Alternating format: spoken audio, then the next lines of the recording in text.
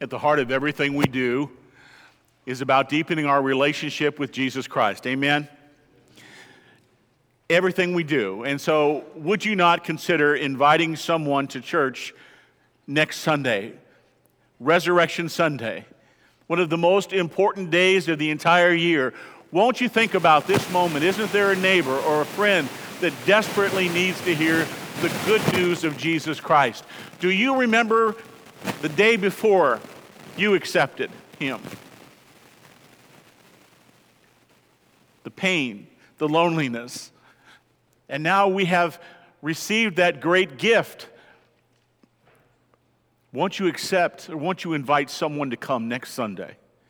Our theme for next Sunday is what a difference a day makes. And everything we're going to do, from positioning people into the parking lot to welcoming people, everything we do is about drawing them closer into a deeper relationship with Jesus. Won't you invite someone to come next week? We turn today to the Gospel of John, to the 12th chapter, John 12:12. Follow along on the screen behind me or in your copy of the Scriptures. May the Holy Spirit of God add his blessing to the reading of his word. John 12:12 begins, "On the next day, the large crowd who had come to the feast, when they heard that Jesus was coming to Jerusalem, took the branches of palm trees and went out to meet him and began to shout, 'Hosanna! Blessed is he who comes in the name of the Lord, even the King of Israel.' Jesus, finding a young donkey, sat on it, as it is written, 'Fear not, daughter of Zion. Behold, your king is coming, seated on a donkey's colt.' These things his disciples did not understand at first. But when Jesus was glorified, they remembered that these things were written of him and that they had done these things to him. So the people who were with him when he called Lazarus out of the tomb and raised him from the dead continued to testify about him. For this reason, also the people went and met him, because they heard that he had performed this sign. So the Pharisees said to one another, 'You see that you are not doing any good. Look, the world has gone after him.'" Would you pray with me?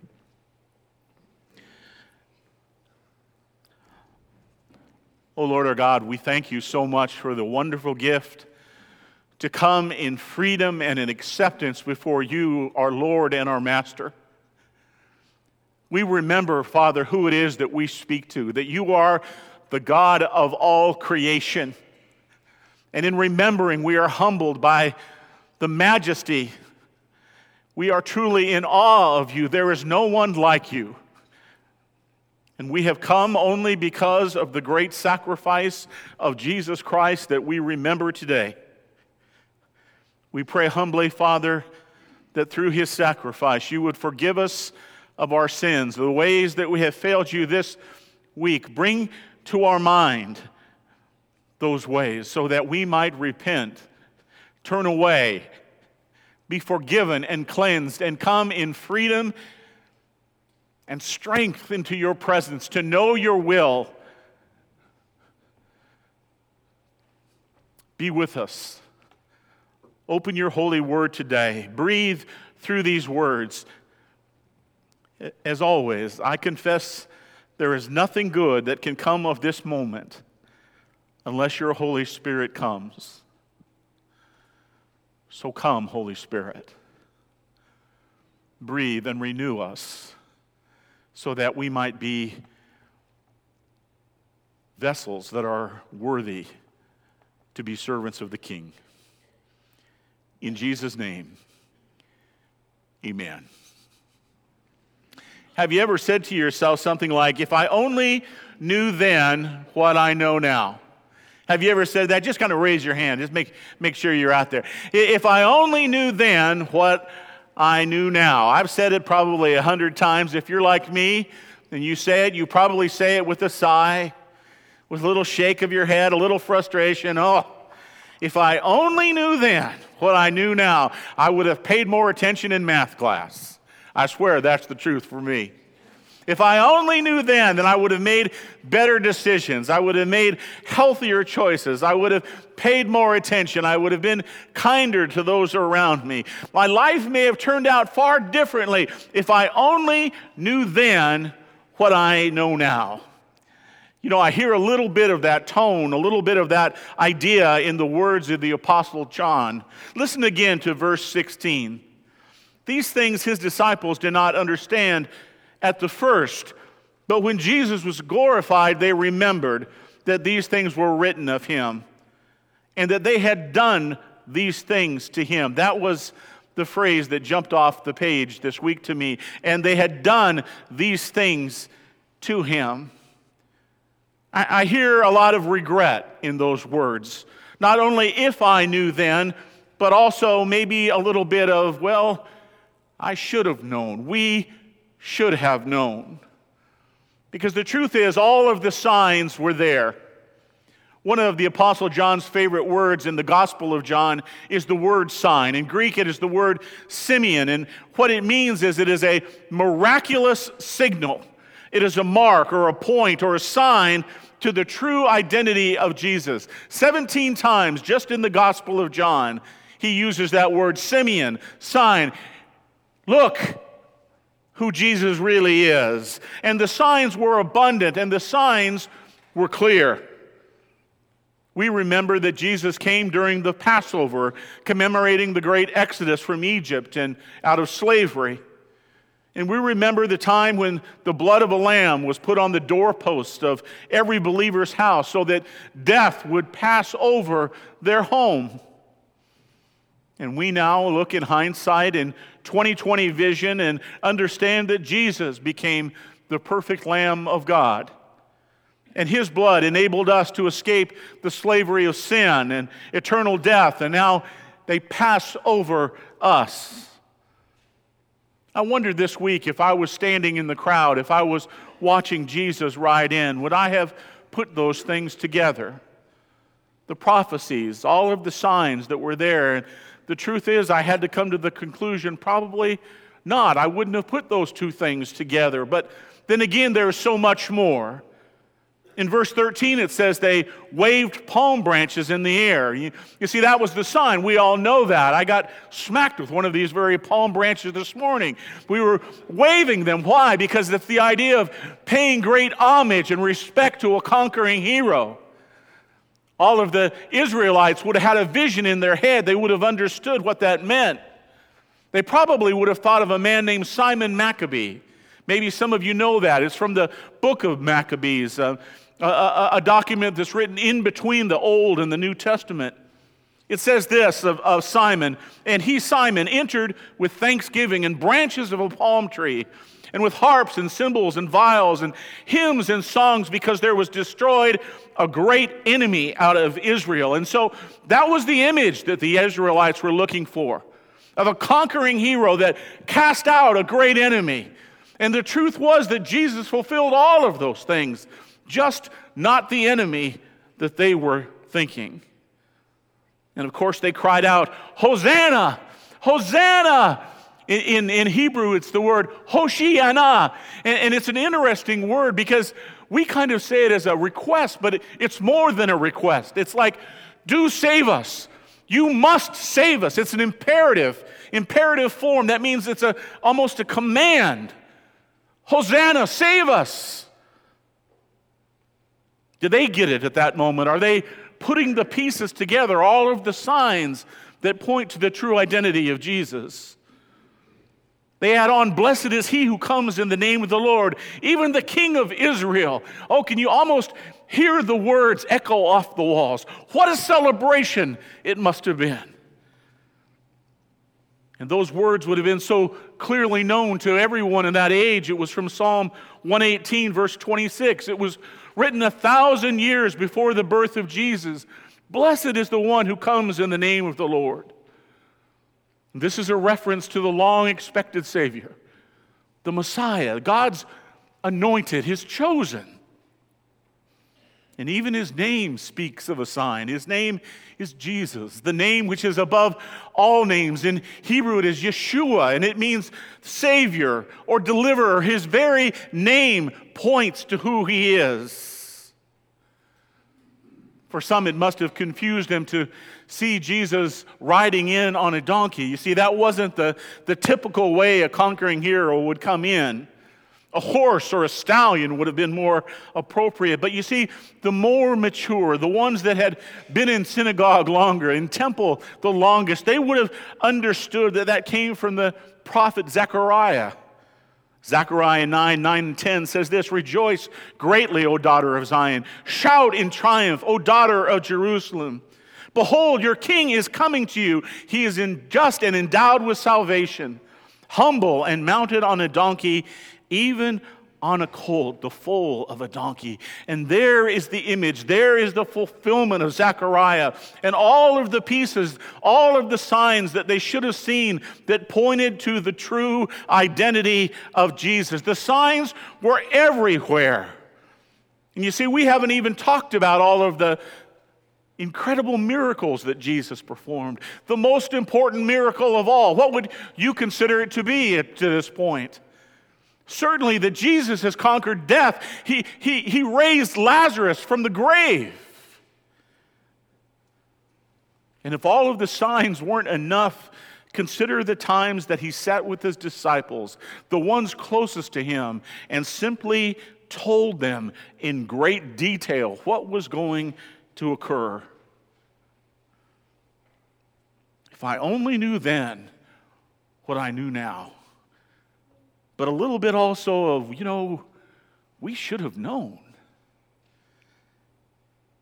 They didn't. And if that's not bad enough, not only did they miss all the signs, but it wasn't long before they turned into a bloodthirsty mob. In Matthew, we find the words that are even more hateful and destructive. Matthew 27 says, "And he said, 'Why? What evil has he done?' But they kept shouting all the more, 'Crucify him,' just hours apart. 'Hosanna, do please save. You must save us.' Palm branches in the air. 'Blessed is he who comes in the name of the Lord,' taking off their cloaks and laying it before him. But just hours later, crying out, 'Crucify him. Kill him.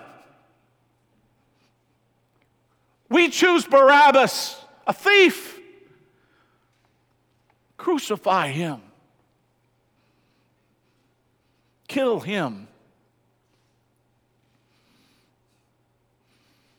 If I only knew then what I know now, we should have known. But you see, Jesus wasn't the convenient Savior that they wanted. And above all, I think that's what troubles me the most about Palm Sunday. As Jesus rode into Jerusalem, surrounded by an adoring crowd, he can look into the eyes of each one who cried out, 'Hosanna! Hosanna!' and know that just hours later, their voices would be completely different. When my boys were much younger, maybe you've had this experience too. One of them would break something, they'd get into some kind of trouble, and I had one, especially the youngest one, oh my soul, he could make up a story. And it wasn't just a necessary story, he would just really build a story up, he was talented. And he would tell us this incredible story, and Sandy and I would just listen. And we knew what had really happened, how that lamp had gotten broken. But the story would just increase, and all the time we would just look into their eyes, knowing that the rest of the story would come out in just a moment.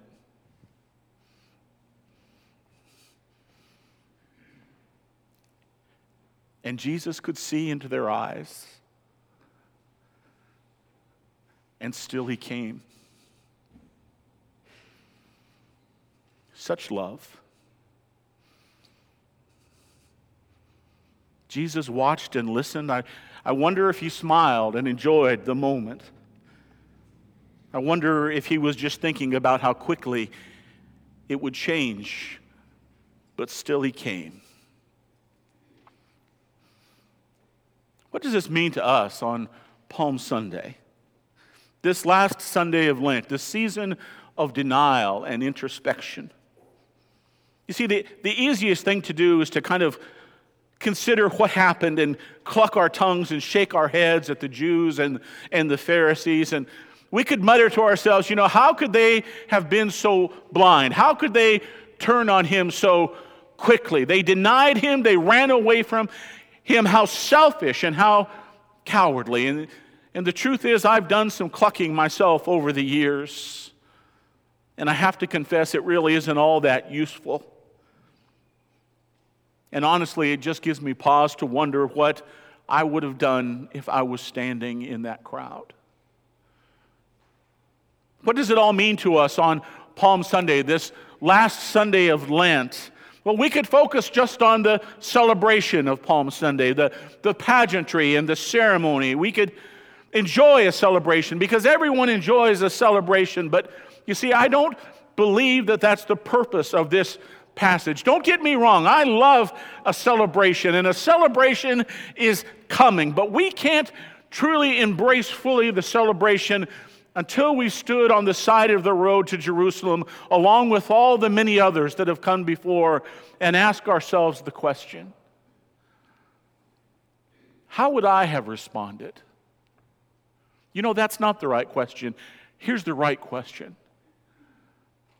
How am I responding now to the Messiah? Hosanna. Jesus, Messiah, Savior. Kill him, crucify him. Barabbas, we choose a thief. How is that possible that they turn so quickly? Because I think what they're really saying on the side of the road to Jerusalem is this: if you meet our needs, if you meet our expectations and our demands, Lord Jesus, then we are fine. We will celebrate you. But if you don't meet our expectations, our needs, then we are through.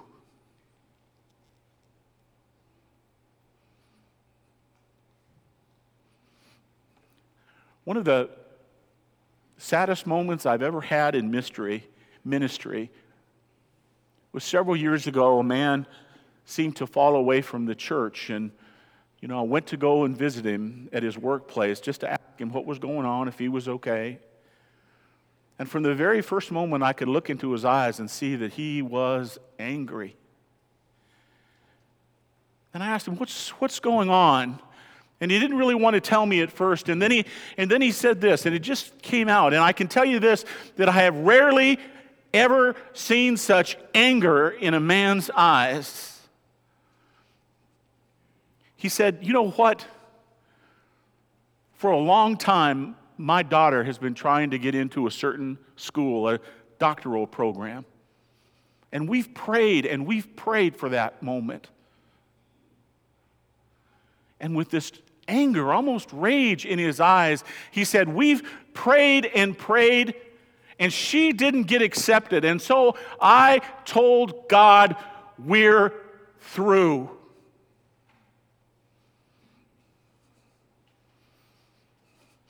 And I thought to myself, first, what a terrifying position to put yourself into. But isn't that exactly what the Israelites were doing? If you meet our needs, if you meet our expectations, then we're fine. We'll celebrate you. But if you fall short of our expectations, then we're done. And what a terrifying thing to say. A little bit lighter. Have you ever heard anyone say, well, when I get to heaven, there's just a few things that I'm going to ask God about when I get there. as if I'm dissatisfied with the way he's running things, and I've just got a few questions that I'm going to ask him. One of my fellow seminary students said that one morning in a theology class, and I'll never forget what the professor said. He said, when I get to heaven, I'm going to be the guy in the back on my face worshiping Jesus. And if he wants to ask me any questions, then I will come with great humility and thankfulness that I am even there by the grace and the gift of Jesus Christ. If you meet our expectations and our demands, Lord Jesus, then we're fine. But the prophet Isaiah responds, you turn things around. Shall the potter be considered as equal with the clay? Isaiah 45, woe to the one who quarrels with his maker, an earthenware vessel among the vessels of earth. Isaiah 64, but now, O Lord, you are our Father, we are the clay, and you are our potter, and all of us are the work of your hands. And brothers and sisters, if you don't hear anything else today, I'm not a lot less concerned about my expectations for God, who is holy and perfect, rather than his expectations for me.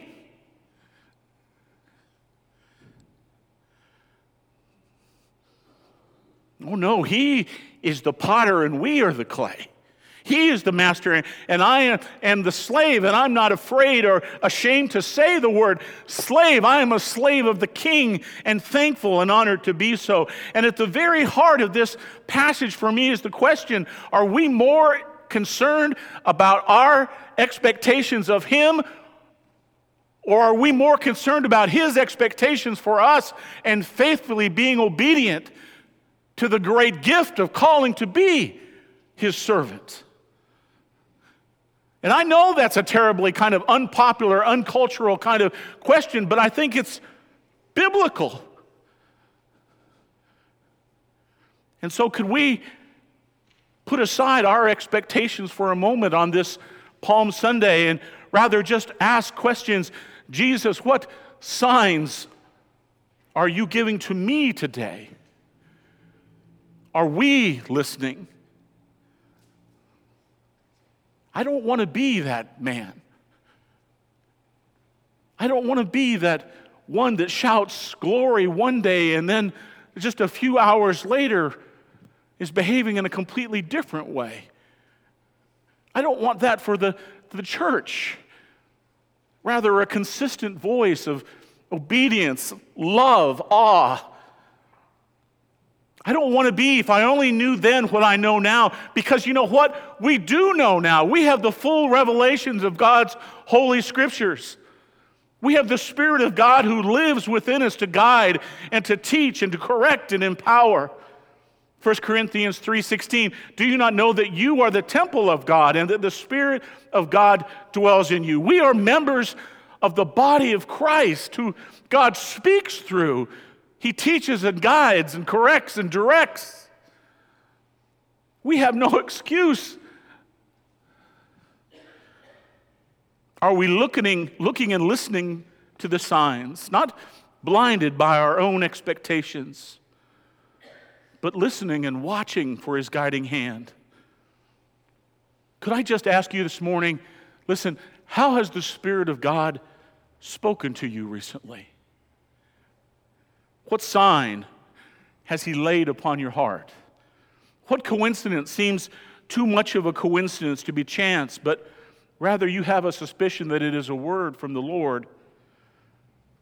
And if you're sitting here this morning and, I asked the question, how has the Spirit of God spoken to you? And you kind of think back over your life, well, he really hasn't spoken to me. I am concerned then that we're not listening, because he desires you so much that he would give his Son to have that ongoing, loving, intimate relationship with you. On Sunday nights, we have been studying different great stories out of the Old Testament. We recently studied about Eli and Samuel, and Samuel was concerned because God had a word for him. And he woke him up out of his sleep, and Samuel ran to Eli. Eli said, I've said nothing. He did that 3 times, and finally Samuel understood that it was God who was speaking to Eli, to Samuel, that God was speaking to Samuel. And he said, go back, and if the voice speaks to you again, answer, speak, for your servant is listening. And I think what a powerful word that is, speak, for your servant is listening, taking away all of our expectations, all of our desires that, frankly, our Lord has promised that He would meet if we seek Him first. And just prayed that prayer. Speak to me today, Lord. If you have something to say, speak, because your servant is listening. If you have a fresh word for me, please speak. I'm open. I'm willing to obey. You are the potter and I am the clay. You are the master. I am your servant. May we set aside our expectations and be much more focused on His expectations, which may very well begin with a simple prayer. Speak, because your servant is listening. Would you pray with me?